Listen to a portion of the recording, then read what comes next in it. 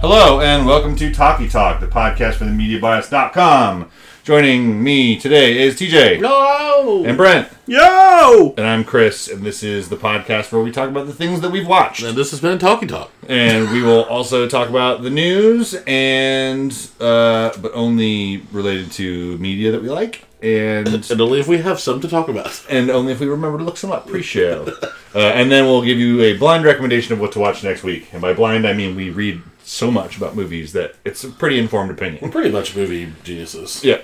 I did get accused that at a party recently. Someone was like, "You're like a movie expert, right? Like you have a thing where like you're a movie expert." And I was like, yes. And they were like, "Okay, what'd you think of the new Star Wars?" I go, "Oh, I haven't seen it." Well, I had like a similar story, but it was this. I spent the past week out of town with some family, and I know some of them listen, so sorry, but they were finally, one of them came out and they were like, "Come play guitar for us." And I was like, "I'll be in a minute." And they came back out in like 10 minutes. And they were like, "No, but come play." And I was like, "I'll be in a minute." And they're like, "I'll wait." And I was like, "I'm not coming in." This is not happening. I'm sorry. I don't know how to tell you this. You're not picking up on the hints. I get compared more to baby geniuses than movie geniuses. The movie baby geniuses? But it's the movie baby geniuses. But you are the leading expert on baby geniuses, the movie. Because I remembered that it existed. Yeah. It's making more me, than in this room, the leading expert on baby geniuses. Does it exist in the same cinematic universe as Spy Kids? Is it like the prequel? Probably. Yeah, it is. I wonder if baby geniuses is in the mind of that kid from the TV show, the autistic kid. You're talking about? Oh, yeah. What's that chart called? Good talk. Oh, yeah. It's like a universe that's named after the kid at the end of St. Elmo's Fire? Saint Elsewhere. Saint Elsewhere. At the end of the song Saint Elmo's Fire. But every like a ton of TV shows and movies can be tied, or mostly TV shows. Yeah. To that kid, to things in that show. Yeah. And so now showrunners are like specifically putting things into shows to make them part of that universe. I believe it is the Tommy Westfall Westfall. universe, yeah. That's right. So Baby Geniuses as a part of that? I wonder if it is. Fingers crossed. Could be. But anyway, let's talk about the stuff we've been watching. We haven't really done a traditional watch list in a bit. So both of you have a few movies you want to talk about. TJ, why don't we start with you? Okay, fine. I watched 3 movies in like quick succession last night. And I'll talk about all 3 of them in the order that I watched them. Okay. I watched Hustlers. Sweet. So did I. Oh, cool. Surprised. I did not. Yeah. I kind of did it as part of the little Oscar push because it's going to get 1 nomination and probably only 1 nomination. Yeah. To talk about that aspect of it, the whole reason I watched the movie in the first place, the performance of Jennifer Lopez in that movie is one where I was telling Brent, like, I watched it, and if you told me, like, she got a supporting actress nomination for this, I would have been like, okay. Yeah. Not, like, upset, not surprised, not... I would immediately wonder, like, oh, was it like a not great pool this year for Best Supporting Actress? Maybe a not great pull, but she wasn't bad. She was good. Probably her career performance. Yes. For sure. It was better than Made in Manhattan. And some fantastic physical acting from her. Yeah. As a stripper. Like, she does a whole strip tease, I guess, really is what it is. Yeah. And it's fantastic, and she's really good at it. And she's gorgeous. So, yeah. Good casting. Yeah, as soon as she, like, appears on stage, Kelly goes, man, fuck her for being 50 and looking like that. It's amazing. Yeah. But, the movie as a whole is based on a true story I didn't know, based on an article written a few years ago about some strippers who were making really good money, like high-end strippers in Manhattan, who pretty much stopped making money when the financial crisis hit in 2008. Yeah. Because they were making money off millionaire Wall Street brokers who would come in and drop $2,000 in a night at the strip club, and those people stopped existing. Yeah. I had no idea about that aspect of the movie. I didn't know what the movie was about at all. So when it jumped to 2008, and it was like, and then it shows the coverage from Brian Williams yeah. talking about the Wall Street crash, and I was like, oh fuck, that's right. Right. Because the whole time I was thinking, like, why is this movie not set in Atlanta? If it's a movie about strippers who start like taking advantage of people and run the scheme, why is it not set in Atlanta? And it's like, oh, well, first of all, because it's based on a true story right. about people who like ran this scheme in New York. but also because that is a big piece of the puzzle. And scheme is a generous way to phrase what they did. They essentially drugged people into not caring about how much money they spent, and they would max out all their credit cards. Right. They're fucking them up in a bad way. Yeah. Not like I never felt like I was never rooting for the little ones in this one. No, they were fucked up. Yeah. But Constance Wu was pretty good in it. Yeah, she plays the lead. And like I said, she was really good. Jennifer Lopez was good. The supporting characters were fine. I mean, I enjoyed Cardi B and Lizzo. They were funny. I was surprised by Lizzo. I knew Cardi B was in it, but then to see Lizzo, I was like, oh, fuck, that's right. We saw someone from the back with a flute, and Kelly was like, is that Lizzo? Yeah. And she turns around and she goes, it's fucking Lizzo. Fucking Lizzo. And I really enjoyed the Usher cameo. Came out of nowhere. How weird. It was as weird as his cameo on stage at SNL when Lizzo performed. Yeah. Where it's like, they do the farewell, and then Usher's there. It's like, why the fuck was Usher there? Because I'm Usher, baby. We'll cut that. Don't worry, TJ. Leave it in. He says it in the movie. It's stupid. But yeah, I think I'm in the same camp as you. I gave it 4 stars. I gave it 4 stars. I thought it was a fine heist-ish movie. I really don't know what is so remarkable about any of it. I think any other year it's produced by Adam McKay too and Will Ferrell, so it does have a little bit of that Big Short Vice, right? Like steam, hard cuts to Julia Stiles, who plays the reporter interviewing Constance Wu, that feel out of place but fit. That makes sense. But yeah, it was pretty good. You got anything else to say about Hustlers, Chris? I think just that, not really knowing the field as well as you guys, would be interested to see who she has to beat with that performance. Because I feel like if she wins the Oscar for Best Supporting Actress, they're giving it to her now because she won't have an opportunity again like this. Yeah, I would agree. Also, a bit of it is just sort of the we didn't know you were capable of this sort of aspect of a performance. Sort of the who won for not, and I'm not diminishing her performance at all in the movie, but who won for Precious? Gabrielle Sidibe? No, but who won the Oscar? The supporting actor, Monique. Yeah. Like something like that, where it's just like not only was this really good, but it's like we didn't know you could do this, so that extra oomph. So David had her at number 1 last Oscar predict. Yeah. So right now, David's got her predicting to win. I've got her second behind Laura Dern in Marriage Story. Yeah. Margot Robbie in Bombshell. Florence Pugh in Little Women, and Zhao Shuzhen from The Farewell. The Farewell those are both of our top 5s. We agreed. Yeah. All the way down. But we'll see. Yeah. I don't mind her getting a nomination for her body of work, mainly for the entertainment industry as a whole. She's been a huge name for 25 years now. So, yeah. Mm-hmm. If you're going to give her a career nom, like I said, this is a movie where I'm like, maybe not a win, but I'm not like pissed. It's not, Sandra Bullock winning for The Blind Side. Right, or Green Book winning, or Bohemian Rhapsody getting nominated for fucking best editing. Yeah. But yeah, nothing else to say on that movie. Hit us with another movie you saw in your succession. One that has 0 Oscar buzz at all, but it's been on my list for a while because it felt super fun, and my girlfriend is Cassandra, so we were going to always see Ready or Not. It was a lot of fun. I mean, like a ton of fun. Tell us about this movie. Takes place all in one night. Yep. Somebody gets married. This girl who grew up with foster parents marries into a very rich family who's got they're like the Mattels, like the biggest board game empire. And they live in a very like Knives Out, and then there were none type house with secret passages and shit. Cool. And they tell her in the beginning, at midnight you have to play a game. Right. It's part of our initiation. And they do this every time somebody joins the family. Okay. And they draw a card. Most of the time, 99% of the time, only one other time in the past 100 years, people draw a blank card. Okay. And then, or a card that's not hide and seek. It'll say like chess, and they'll play chess, and that's it. And they're part of the family. But if you draw hide and seek, you have to hide until dawn, and the rest of the family tries to murder you. Huh. It is because the family believes there is a ghost who is in cahoots with Satan, and that's what they have to do, or the family will die in some horrific way as soon as the sun rises.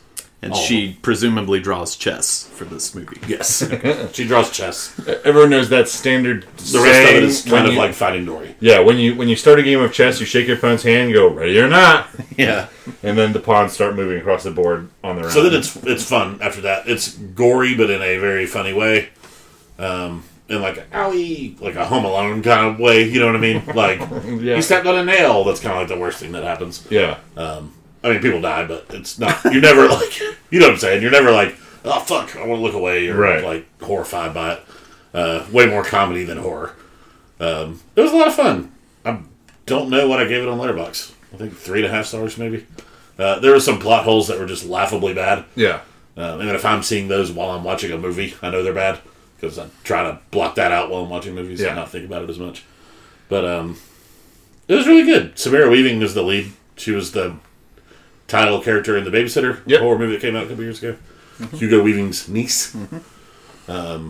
And she was fine. And the rest of the family is not anybody really of note. Andy McDowell plays the mother. Oh, nice. Yeah, hadn't seen her in a minute. Cool. My wife's dad, so my father-in-law went to high school with her. Oh, weird. Yeah. My wife's dad. Yep, there's a word for that. Father-in-law. Yeah. Well, I was gonna say like Kelly, and I was like, wait, she's my wife. But I'm talking about her dad. My wife's dad. Wait, no, it's... my wife dad. My wife dad? So, yeah, if you're a fan of that like horror comedy genre, I definitely recommend pretty classic Blumhouse production. Yeah. Yeah. Happy Death Day. Same boat. Sweet. It felt a lot like Happy Death Day. Yeah. Ooh, cool. So you'd recommend it? Yeah, I would. It's definitely a watch list worthy film. Sweet. And then hit us with that last one you've seen. I saw a movie Brent saw in theaters, I think. This movie probably would have been better seen in a theater because I found it pretty boring. But Ad Astra, I watched. It's kind of boring. Okay. It was my least favorite of the 3 movies I watched. Yeah, when you told me these are the 3 movies I watched today, and this is the order in which I enjoyed them, and I was like, all right, because I've been seeing Ad Astra on a lot of like non-critical, top 10 lists, but on a lot of like, movie fan top 10 lists. Yeah, and all 3 of these movies have like the same scores on everything. It was like 90% Rotten Tomatoes for all 3, and like 70 for Metacritic on all 3. So, yeah, I mean, Ad Astra, I don't really want to rehash the plot because Brent talked about it on the podcast once before, but it's essentially an astronaut going to find his dad at Neptune, and it's set in the... Cassandra at one point was like, is this movie set in the future? I was like, yes. It was like... Could you say it again, please? Yeah, so in the future, phone. So I was TJ's just like waving his phone around, flipping his phone, and I just start seeing a whole bunch of images start flashing up on it, and then like Siri instructions and things like that. I was just like, something's about to happen, and I can't wait. Yeah, Ad Astra. It's I get what you mean, like by saying you were bored by it. I can definitely put myself in a scenario where, like, if I weren't... It's the type of movie, and not all movies are like this, where I need to be in the right sort of zone for that movie. Like, right.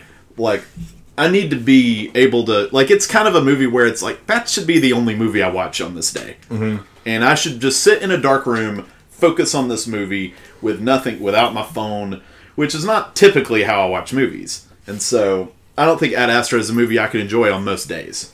But what about right after watching Hustlers and Ready or Not? Probably the worst potential viewing. Yeah, that's why I rated it a little higher than I wanted to, and I might give it another shot because of prospecting a little. I flew into Atlanta yesterday and then watched 2 movies and then watched Ad Astra. Yeah, like maybe not the best way to view that media. And it is. It's a long movie. Or it feels like a long movie. Is it not? 2 hours. Okay, well, it feels.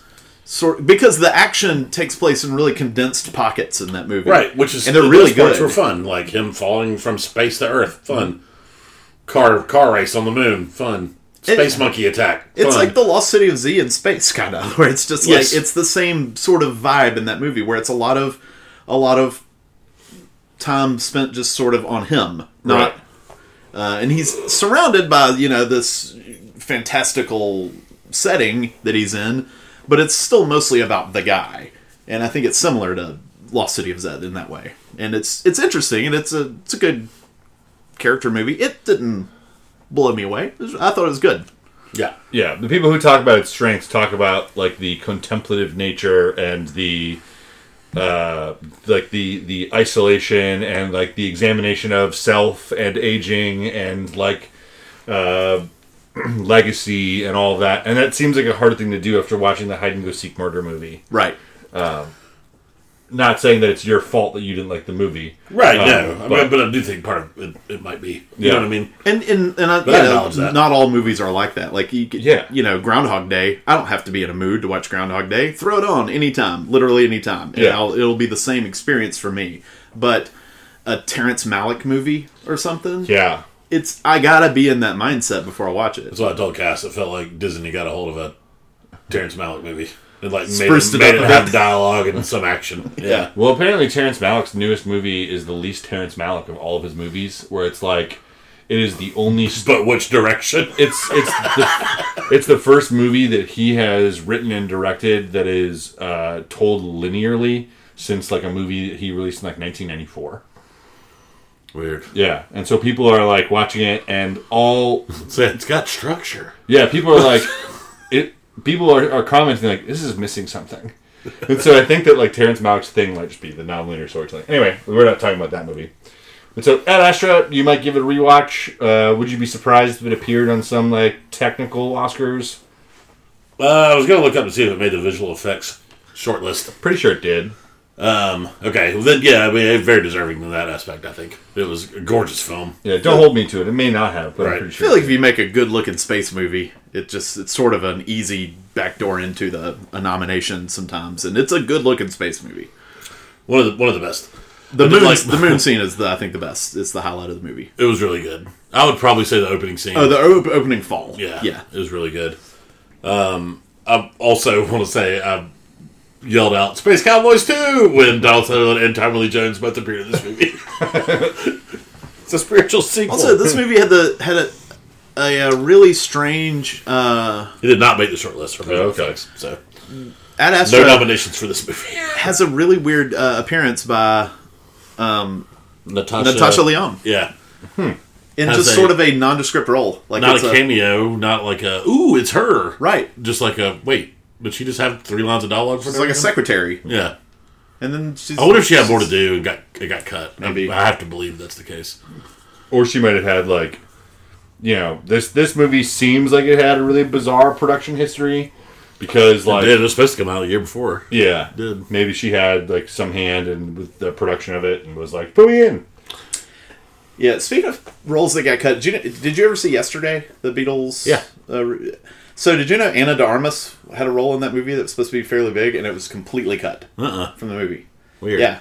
What And role? I have no idea. It's I know. We'll have to look into that. But Yeah, it's- well, that's interesting. But considering what she's kind of blown up in recent years, and I've wondered after seeing Knives Out why it took so long for her to get like a bigger role after Blade Runner, because she's so good in Blade Runner. Yes. And so happy that with Knives Out she got kind of The lead. a centerpiece part in a movie like that too. It's really impressive. But yeah, she was supposed to be in Yesterday and just completely got cut from the movie, which is disappointing. I feel like I could have liked that movie a lot more. Yeah. Weird. But that's all I saw. Well, that's not all I saw. I watched the first 4 Fast and Furious movies. 3 is underrated. Chris is right. 2 is absolute garbage. Yeah, 1 is okay, and 4 is 4 is a not little great dark. either. It's a little like Vin Diesel on revenge. Yeah. It's just like annoying to watch. 1, 2, and 4 are probably near the bottom of my overall ranking of all of them. And most critics' rankings Okay. as well. But all right, well, Brent, why don't you hit us with what you've been watching? Chris, why don't you timestamp them Fast and Furious movies for me? Just kidding. Go ahead, Brent. Sorry. So I've started listening to a podcast. It's an older podcast, but it's called The Flophouse, Oh, cool. and it's about terrible movies. Yeah. And they spend like 30, 40 minutes just like making fun of one. I think it's from one of those comedy networks that puts out podcasts. It's either Yeah, it's Maximum Fun, I think. Yeah, And, if you are a Adventure Zone listener and the Flophouse sounds familiar, they used to do the Maximum Fun Drive guest D&D episodes. They have characters that they voice and act as. I think there's 2 episodes of the Flophouse Guys. Okay.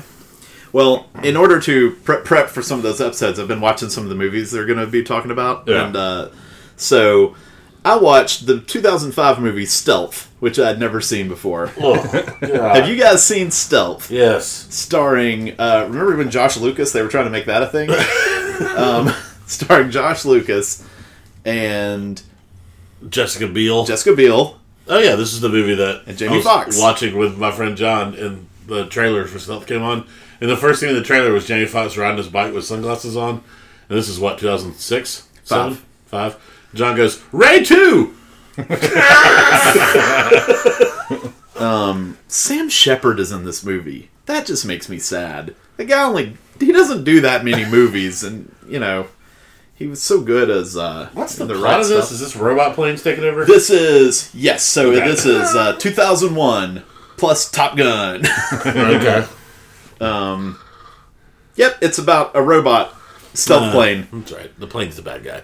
And I bet there's For a also while- like a general who wants the plane to succeed who's the Sam bad guy. Shepard. Okay. Yep. And then the plane turns into the good guy at the end and sacrifices itself.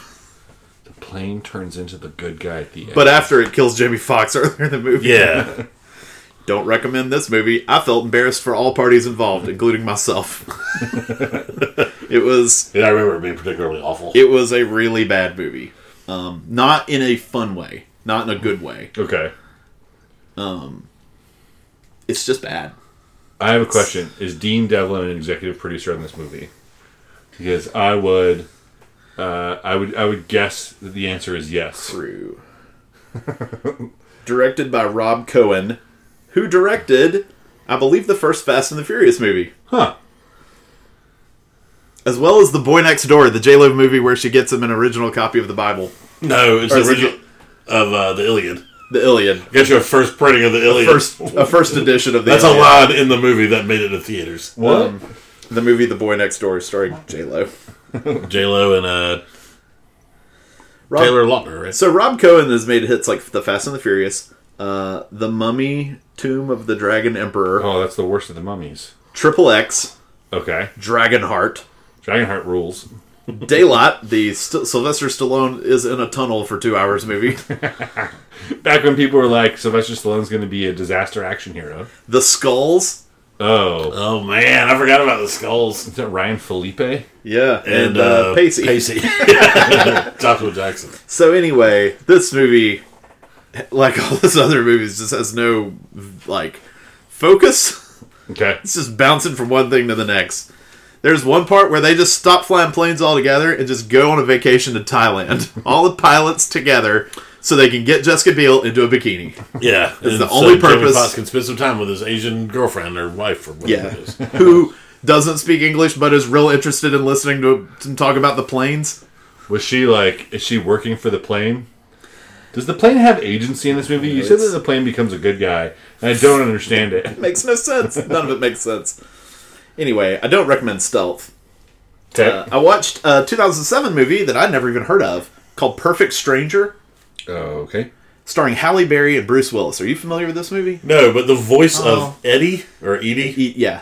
is fucking the guy from Prison Break, Wentworth Miller. Oh, yeah. Wentworth Miller? Yeah. Man. The voice of the evil, not evil plane. Yeah, that is just... Why? Yeah, you're squandering talent. Okay, sorry. Let's move on Next to Perfect movie. Stranger. The talent being the microphone. What's Perfect Stranger? TJ Perfect has to Stranger. Google IMDb trivia on this one now.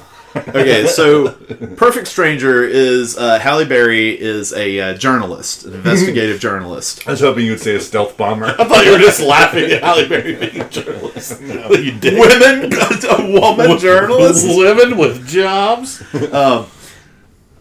I've seen Catwoman. I know that she can have a job. An old friend of hers comes to track her down in New York City and tell her that she's got the inside scoop on an affair she had with Bruce Willis, advertising icon. Ooh. He's like, top of the company, big deal. Everybody knows his name. He's the one. Why do movies think everyone knows advertising executive names? Why do they think they're celebrities? That's not a thing. Anyway, So Not a thing. her friend turns up dead. So who done it? Bruce Willis. Do you want me to spoil this movie? Her friend who came to tell her that she had the scoop. Richard Portnow. Wait, Giovanni Ribisi. I gotta get it right at some point. No, Bruce Willis. Bruce Willis did it. can I spoil this movie? Yeah. Halle Berry has a twin. She killed herself. This has one of the worst twists in any movie. Tell me. Halle Berry was just the murderer all along. Wait, but you spend the whole movie with her. And she investigates the whole movie. She doesn't know she did it? Oh no, she does. She does. We just didn't know. It's one of those movies where at the end, in the last like 3 or 4 minutes, it's Everything just like you've been watching is bullshit. no, it's everything. Everything we've been watching is true. She's just like faking the whole investigation, basically, Does she- going through the motions to set people up, to set Bruce Willis up, and then to set Giovanni Ribisi up when he figures it out. Wait, does it ever show her investigating when there are no other characters on screen? I mean, I don't know, maybe. Because I'm curious if that was like an internal Like, consistency. she's in character, Chris. Daniel Day-Lewis of the advertising world, or whatever. No, but I mean, like, this only works if it only ever shows her doing the due diligence of investigating this as a journalist if other people are around her. And Like the Sixth Sense when you notice no one actually interacts with him, Right. that sort of thing. Because, Because like- this movie has not done its homework. because, like, if she's, like, alone and no one's watching her and she doesn't think anyone's recording her or anything and she's got a big board with red string, then it's just like, it sounds like they changed the ending at the last minute. I think that's actually what happened. And that's actually, when I was listening to the Flophouse, they think that's what happened too. They think that this movie, that they think Bruce Willis was maybe intended to be the actual killer, but it wound up being so boring and straightforward that the producers were just like, this is nothing. This is terrible. We have to add in something that'll get people talking. So it turns out Halle Berry murdered her because that girl, her friend, when she was a little girl and they lived across the street together, saw Halle Berry's mom kill Halle Berry's dad and bury him in the yard.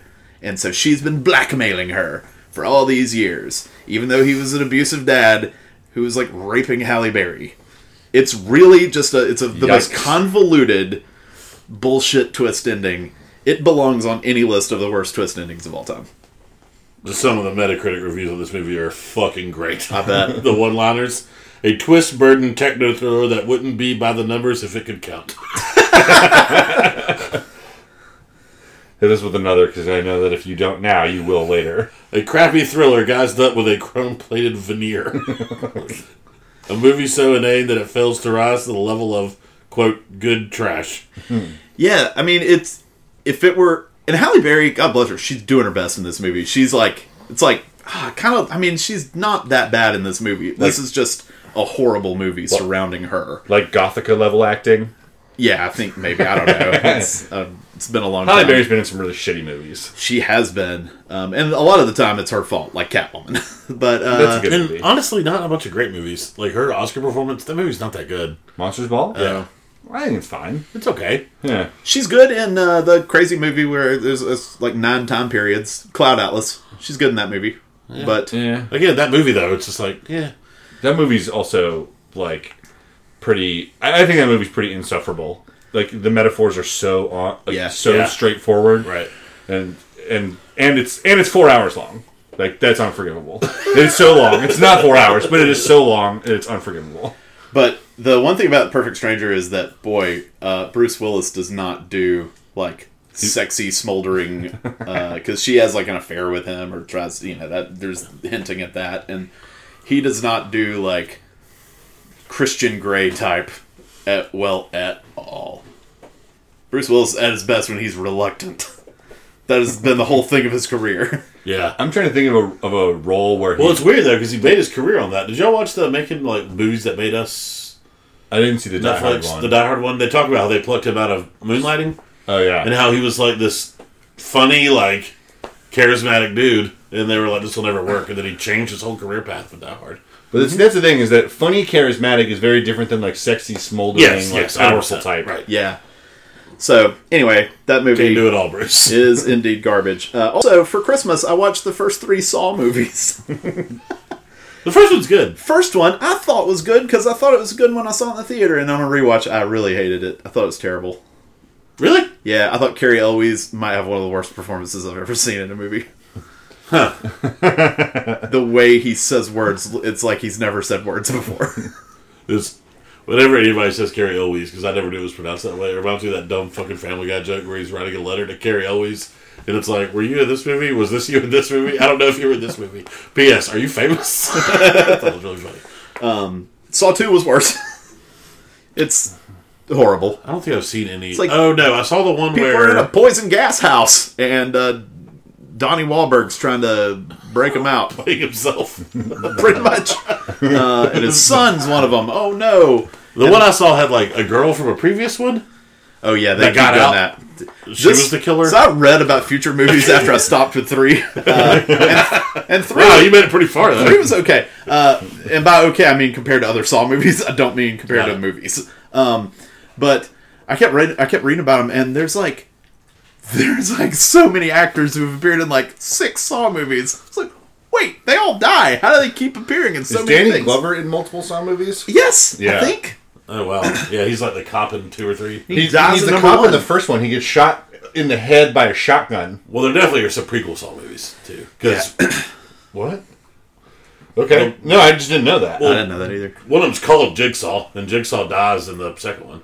Oh. He does in the third one. Third one. Yes. Oh, I thought you were like, and also the third one. And he dies in the fourth one and the fifth one. Because Tobin Bell is still in all those movies. Because this is just Tobin Bell's... This is how he gets Christmas presents for his friends and family every year. He needs a new Saw movie. He's not in anything else. So, yeah, these movies are god-awful. They're really bad. Yeah. They're not even scary. The first one had a good twist. I'll give it that. Yeah. Yes, it had some ingredients. But I'm not about the torture porn No. shit. No. That's what a lot of these are. Yeah. That's like, because it was Saw and then Hostel came out. And those are both produced by Eli Roth. And then it was like, oh, he's got a formula here. Like, that'd be cool if he keeps doing it. But then he just did Saw 2, 3, 4, like, in a row. Hostel. And Hostel 2. Yeah. And it was like, oh, fuck, I'm not watching any of those. So, like, 20-minute cutaways to, like, watch people die in gory, gross ways. It's like, gore for the sake of gore without anything else attached to it. It's just like, look at all the weird ways we can snap bones now and crush things and make things spurt keys in out. your best friend's kidney or whatever. Yeah. Yeah. That's why I liked the first one in theaters, because it was creative. But by the time you're watching the third one, like, how much can you award that creativity anymore? The third one introduces ice. I watched Panic Room, and they did a pretty good job of making a Saw movie while still making a pretty terrible movie, which I think Saw movies are. And they cheat because they get to take a whole group of people and Escape move them. room. Escape Room. Now, I like Panic Room. Yeah. Yeah. but yeah, Escape Room, where they just take them from like different settings all around, and there's like devious, terrible like torture traps, Right. including poison rooms. All right. Well, I'll get out of my. Bad room. Well, hang on. I got 2 more movies to talk about Oh, keep briefly going. on This my is fun. shit list here. 2007 Nicolas Cage film Next. Oh, it's so bad. It's so good. But it's so fucking fun. It It's is bad. a fun ride. But this movie- is that the one where he can see sometimes 5 seconds into the future? 2 minutes. Oh, 2 minutes. Unless he's close to someone he loves. And then it's like a long time. Forever. Yeah. This You know, it's movie... Jessica Biel, by the way. Yeah, it's another Jessica Biel movie. I feel bad for Jessica Biel appearing multiple times already on this, like 10 episodes into this podcast of the worst movies. This is the fun kind of bad movie. Next. It was really bad. I don't know what Julianne Moore is even doing in this movie. I don't know why she Oh, accepted yeah. She's a like role. the CIA. Getting agent or paid. An FBI. Is this a big paycheck movie? I don't know.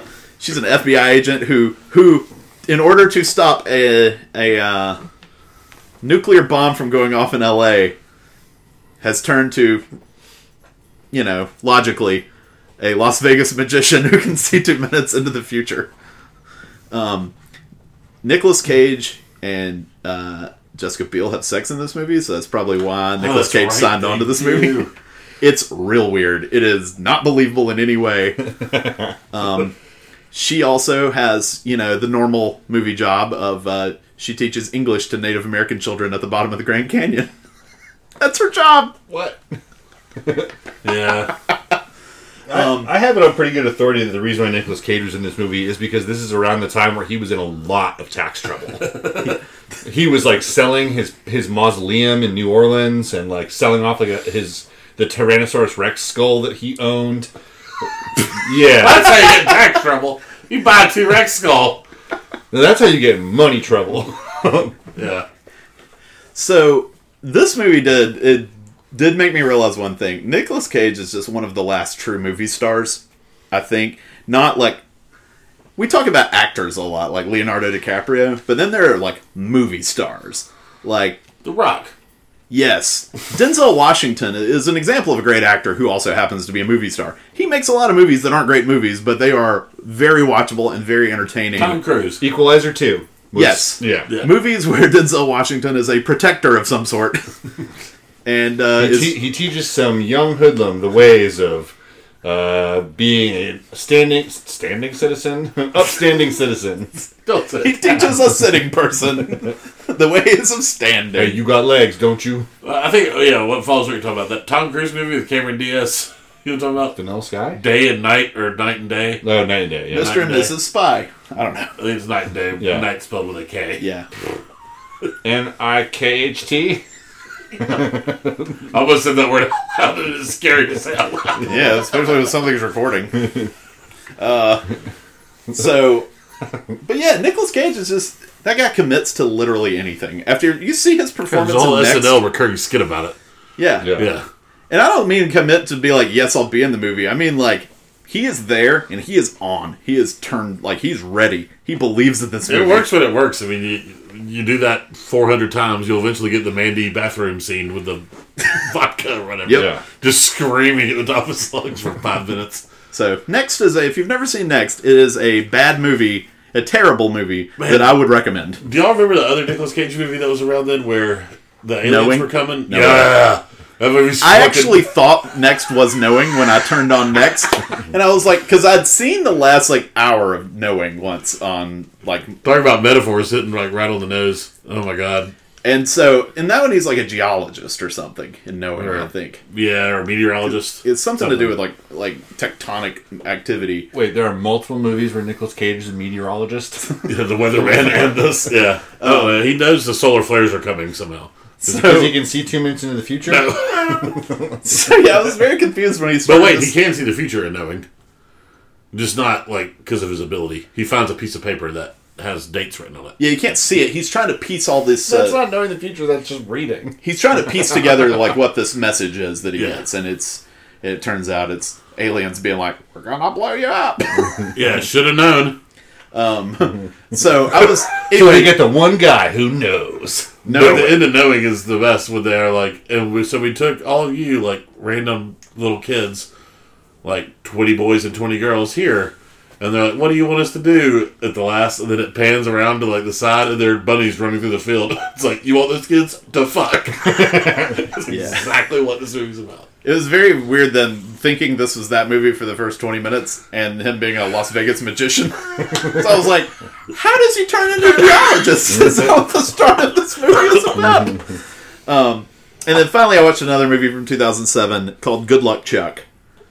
Never seen it. Don't. What is it? It is a movie starring Dane Cook. Oh. And Jessica Alba? Jessica Alba. Does he work in a Grocery Costco? store? No, I don't even know if you ever see anything he actually does in this movie other than have sex with women. It is. Oh, he's like a ladies' man. But you who, like, don't want me to see it. He's not. He's a guy who's just trying to find love. The problem is his dick gets in the way of all those people with personalities. he has a reputation because it starts with this bullshit like at a teenage party. As 12-year-olds, he won't kiss this girl because she's a super goth girl. He's like, not on the lips. I only fuck.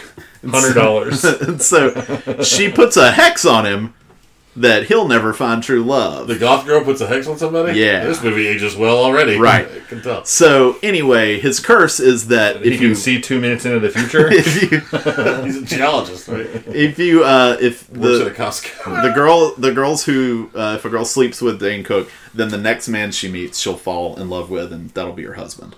So it's about like women sort of praying, like lining up to sleep with Dane Cook in this movie so that they can speed up. Like, that curse sounds horrible. I hope no one ever does it to me. Well, there's a lot of jokes about that in the movie because he's got a real pervy friend who's just like, you should just bone the ladies all the time, and that's his one joke he keeps making all the Who plays that character? It's the guy from the Fantastic Beasts movie, the short guy, Dan Fogler. Dan Fogler. Oh, nice. Just wants him to I was fuck really all hoping the you were going to time. be like, it's Kirk Douglas.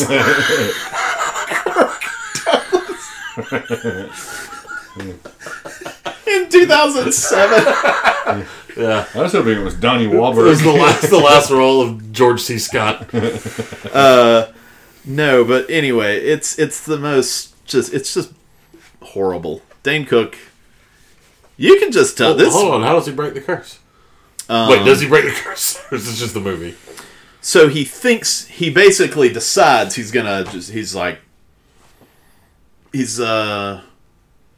realizes he's been worrying about the curse too much, so he's just like, maybe it's all in my head. Maybe I'm just gonna try to make this relationship work with Jessica Alba. And at the moment he does, it was after he had gone and tracked down the goth girl and apologized to her. It's at that moment she decides to take the little pin out of the heart of the doll she made of him that's been in there for 20 years. Goth voodoo. Same thing. Goth voodoo. Yeah. So, this movie is aged horribly to have only aged 12 Are years. there any jokes about him having sex with a man? Yes. Oh. There's a man who lines up. He's just like, hey, I'm willing. It's like, yeah. Does he? No, but there's also... Bummer. But, like, I don't know. There are some decisions in this movie that are just awful. I mean, there's one Sounds where like most of them. he basically tests the curse by, like, sleeping with a, like, 700-pound woman. We were talking about Friends the other day. How dumb is the recurring joke in Friends of Fat Monica?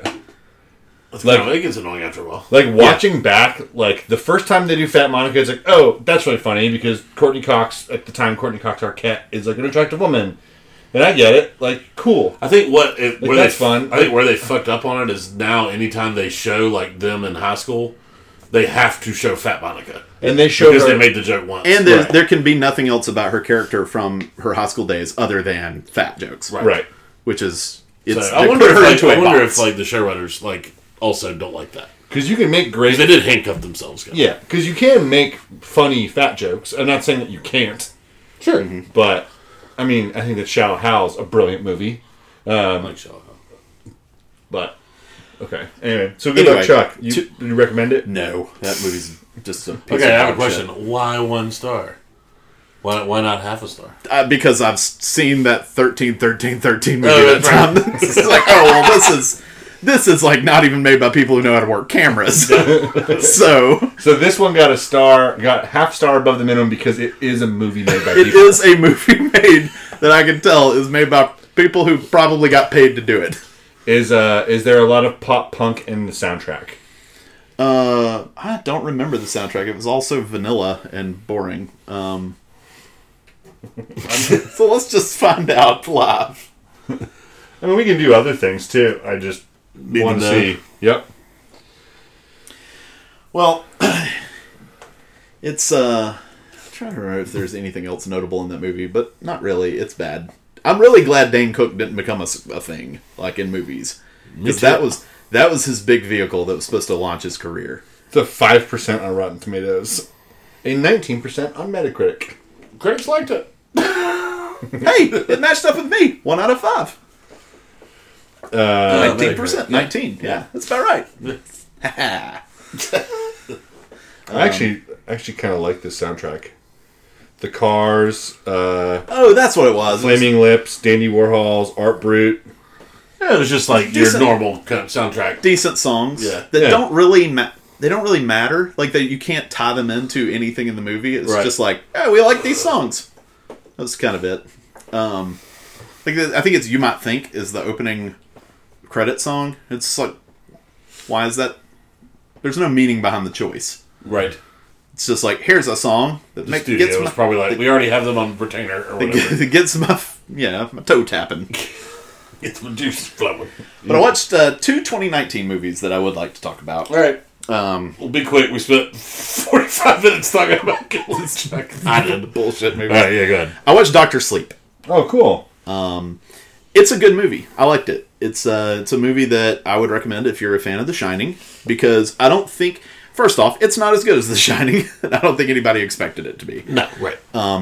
But I think it is a satisfactory successor, sequel. It has a difficult job of trying to be both an adaptation of a book, which itself is a sequel to a book, and this is also a sequel to a movie, which was not a precise adaptation of that first book. Right. I think I follow. So this is trying to bridge basically two different storylines, if you will. Ewan McGregor's good. He's grown-up Danny Torrance. Mm-hmm. And it's about some people who... It's about a group of... They're not vampires in the traditional sense, but they are people who are a group of... They like are magic eaters. Yes, that's a good description. They are trying to kill shiners like him, who he spends most of the movie trying to save one particular fellow girl with the Shining from being the target of these predators. Okay, and it's about that. It's a tad too long for my taste. It takes it a little bit to get really rolling. I was not really in until about 40 minutes into the movie. And then, at that point, I thought it got pretty good, and I was pretty engaged. Till the end? Till the end. Nice. And again, nothing mind-blowing. I don't think this is gonna, it's not like this is gonna make your top 10 list or anything, but it's a pretty fun movie. It's in the wake of Star Wars, this is like, this is a movie that does fan service, but in a way that makes sense for the plot. I think they spent time thinking about like, does this make sense? And is this an adequate? And I guess that's more credit to Stephen King. Sure, but because he's I did in the trailers. Rose the Hat is the main villain, and I thought Rebecca Ferguson looked like she did a pretty good job. She does a very good job in this movie. I really liked Rebecca Ferguson. I think the kid who plays the little girl in the movie does a fantastic job. And Ewan McGregor is solid, and so there's not a lot of standout performances, but at the same time, is Duvall in it at all? Who's the mom from The Shining? She's been recast. Okay, yeah, so recast well. I don't know if it's necessary, but recast well. And then there are some scenes with a recast child version of Danny as well, who is comparable and good. But again, sort of strange. Do they recast Jack at all in any sense? Maybe. Maybe not. Alright. But anyway, I do recommend it. It's especially if you're into this whole Stephen King universe. Yeah, sure. Like I know you are. Hey, so did you know how you were saying that the guy who directed Stealth went on to direct Triple X? Did you know the guy who directed the movie Next also directed Triple X State of the Union? Wow. Also, I was looking at who directed Perfect Stranger, because I was like, if this guy directed the new Triple X, then I know what Flophouse is doing when they pick their movies. But no, the guy who directed Perfect Stranger directed Glengarry Glen Ross. That's weird. Yeah. Makes no sense. I mean, then he made Perfect Stranger, and then 10 years later is his next movie, 50 Shades Darker, and then 50 Shades Freed. Oh, wow. So... that guy did Glengarry Glen Ross? Yeah. That's weird. This is weird. Anyway, sorry, I didn't mean to sidetrack you. I just had to look up the Triple X connection. The last movie that I watched is a 2019 movie called The Peanut Butter Falcon. Oh, cool. I've heard great things and I want to see it. It was delightful. Yeah. Shia LaBeouf. LaBeouf. Shia LaBeouf plays a sort of down on his luck fisherman crabber off the Outer Banks of North Carolina. Yeah. And he's sort of salty. He's like he doesn't want to be friends with anybody. And he's committing some like low-level petty crimes around the docks and whatnot. And like stealing from crab traps and whatnot. At the same time, there's also Don Johnson's daughter. What's her name? Dakota Johnson. Mm-hmm. Dakota Johnson runs a nursing home where it's mostly old folks, like Bruce Dern is in this movie, and except they have one ward who is a 15-year-old with Down syndrome.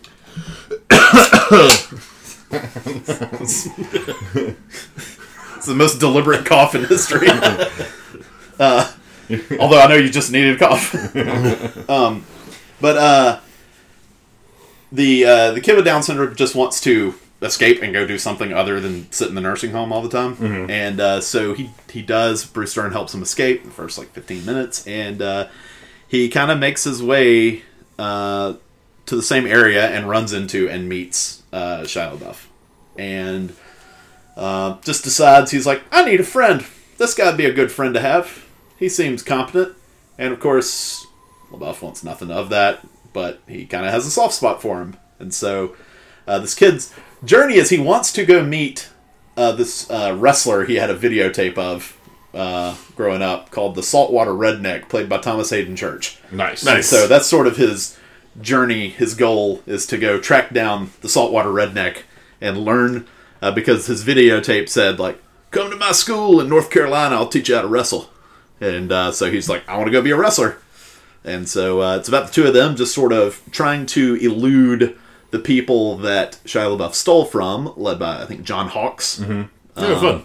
It's always good to see him in a movie. Yeah. And it's a sort of a friendship comedy drama. And it's really sweet and really good. Yeah, it's got great reviews. Yeah.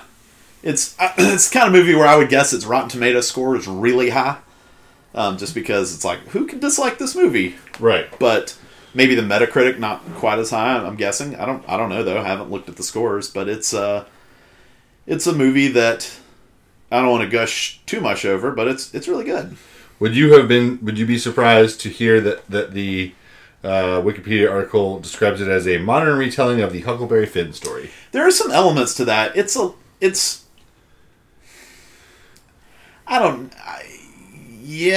I guess I would need to reacquaint myself with the actual Huckleberry Finn story, plot points to see. Because, he is escaped, but I don't feel like Dakota Johnson. She's very sweet in this movie, and she's not exactly, authorities tracking down an escaped slave or anything like that. Right.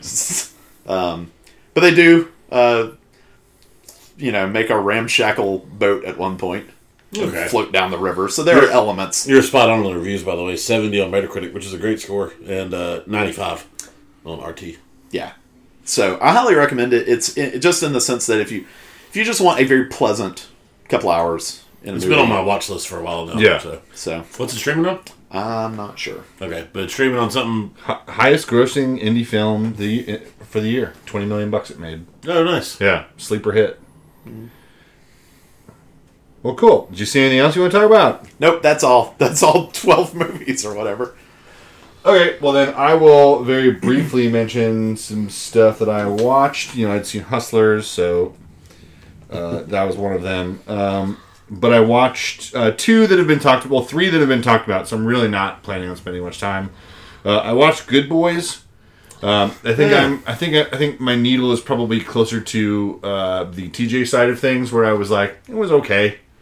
It made me laugh a bunch.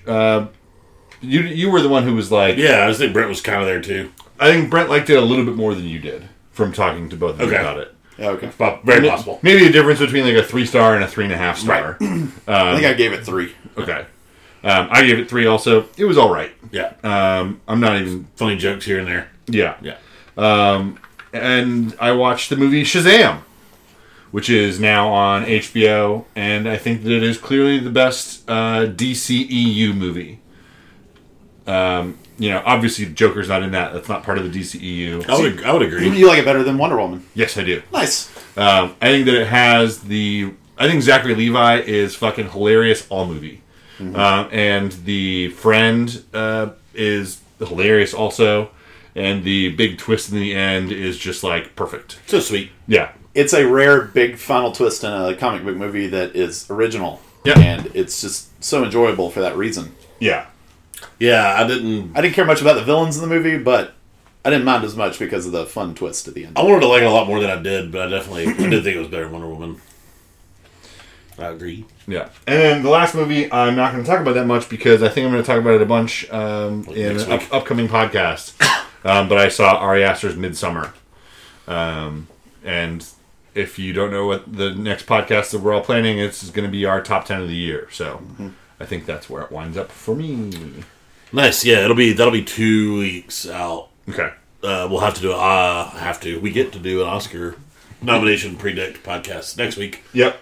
Because the nominations will be up. And we can always after that. Yeah, and we could always, peek behind the curtain. We can always double dip and record 2 and have our top 2 in the can. But either way, I'm going to be talking about that movie a lot coming up, I imagine. That's exciting. It'll take a good number of movies at this point to dethrone where that one sits on my list. Cool. Fun. Yep. All right. You guys got any news you want to talk about? By the way, we're saving our conversation with Mandalorian until we all get caught up. I think one of us has 1 episode left.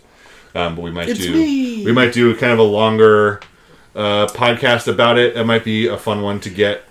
We so rarely watch new seasons of TV, and we all watch all episodes. Yeah, that I feel like we should take some time at some point to talk about this first season, the good and the bad. Yeah, I almost want to go like episode by episode with you guys and just talk about like the highs and lows of the season overall, but then also like each episode. And so I think it is a very dynamic and ever changing story. That they're telling, just because of, I think, all the homages that it pays to, classic movies. Mm-hmm. But so that's on the horizon too. But do you guys have anything that you want to talk about in our new segment that we call Breezy on the Streets? I don't. I don't either. I just noticed that this podcast has 2 fewer popes than the last one did. Yeah, not much newsworthy coming up. I mean, everything's award circuit, everything right now. Here you go, Brent. The new season of The Young Pope is coming out very soon. Ah. Now that Watchmen has finished its run and His Dark Materials has finished its run, I think that there's a very short, I think it's just a 2-episode, The Young Pope. The new Pope? I think it's called The Young Pope. Young Pope. Is coming out and finishing up. So we've at least got one Pope this episode. All right. Yeah, I'm trying to think if there's any other. I feel like most of the articles and the stuff I check have just all been Star Wars obsessed for the last week, and the only thing that's even remotely interesting is that, and it is surprising to me, even though I didn't really like the movie all that much. This is shocking that this is the first Star Wars movie that's ever failed to get at least an A- from CinemaScore. Huh? It's a B+, which is, considering what this movie is, it seems designed for like audience approval. Yeah. So that's Man, is it getting surprising. most of that though? Do what? Man, is it getting a lot of audience approval though? CineScore side. CineScore is weird. It's like highly accurate, but it's also a super small sample size when they do it. And it's surprisingly accurate, pretty much for only length of run. They're like really good at predicting how long things will be in the theater. But I don't know. A lot of people that hate The Last Jedi love this movie, which is. Yep. I feel like those are the most vocal people, but not necessarily the most populous group. A lot of critics who love The Last Jedi really don't like this movie too. Right. Yeah. But anyway, Star Wars is happening. Yep. All right, TJ, you got it pulled up. Tell us what we should go watch this weekend. If you pick one weekend of the year not to go watch anything, the first weekend of the year is usually a pretty good year to pick blindly. This year is no different. There's one theatrical release coming out January 3rd, Friday. What is it called? Spies in Disguise. It is a remake of a movie. Okay. From when? Oh, is it Bad Boys 3? No. From 2004? Oh. What? Why would they remake a movie? And that is a remake of a movie from the late 90s. Oh. The Grudge. The Grudge. Oh. The Grudgeoning. Yes. Rebooting The Grudge, because... Well, we all been clamoring for that for years. So... I mean, I guess I'll watch it. More than I would have expected. I've been talking to people about horror movies from that era, from that region of the world. I know, TJ, you've been a part of one of these conversations recently. Yeah. And so maybe that's just where the universal headspace is people want their spooky water ghosts back. Yeah, they were huge for a minute there, weren't they? Yeah. So, is there any critical thought about this movie yet? No. So the honest answer is no. No critics have even considered that this movie exists. man, I really want to see if I can find anything, because I bet it's bad. Well, it's a rough window to sit because people have just finished binging screeners that have been, distributed pre the December 31st, and then this movie to plop down 3 days afterwards. It's just like, hey, what are you doing here, Grudge? I bet there's going to be some negative reviews, but it's probably just negative bias. Yeah. It probably at this point, yeah. The some first sort of thing I clicked on Vendetta. Yeah. against Common Sense Media. You don't know what Common Sense Media is? Is that like right-wing stuff? Like super? No, it's like for parents, pretty much. Okay. No. So, And they're just like gory, violent horror. So that's a review of it. It's like, well, yeah. Checks out. I really like going to read the IMDb Parents Guide for movies that are just in no way, shape, or form made for kids. Like for the Saw movies, because the descriptions, they describe everything. So Literally everything. About 40 minutes into Hustlers last night, I looked up the parent guide on that because I was like, I wonder if there's no nudity in this movie, because I hadn't seen a nipple yet. And you couldn't find out because for them, nipple or bikini is the same. You know what I mean? They were like, this movie is fucking awful. For me, this movie has a beach. For me, they're very different. Well, cool. Well, go see The Grudge. That's our You have to. If you're going to go to the theaters and you're going to see a new movie, it's going to have to be The Grudge. Yep. Well, cool, guys. Thanks for joining. And listeners, thanks for joining us. This has been Talkie Podcast from MediaBias.com. You can find us on Facebook at our groups, Games Bias, TV Bias, Movie Bias. You can do finger guns like TJ's doing right now. You can send us an email to MediaBias@gmail.com. You can send us a tweet at the MediaBias. Please rate us on your favorite podcast rating or listening thing and give us 5 stars. I won't brag about how many we have this time. Special thanks to Willow Walkers for the intro. Special thanks to Boo Reefa for the outro. All right, Brent, TJ, thanks for joining. Kicking rocks down old dusty roads. Small town slowpokes, long time ago. Kicking out records of all the things that I know. All the things that I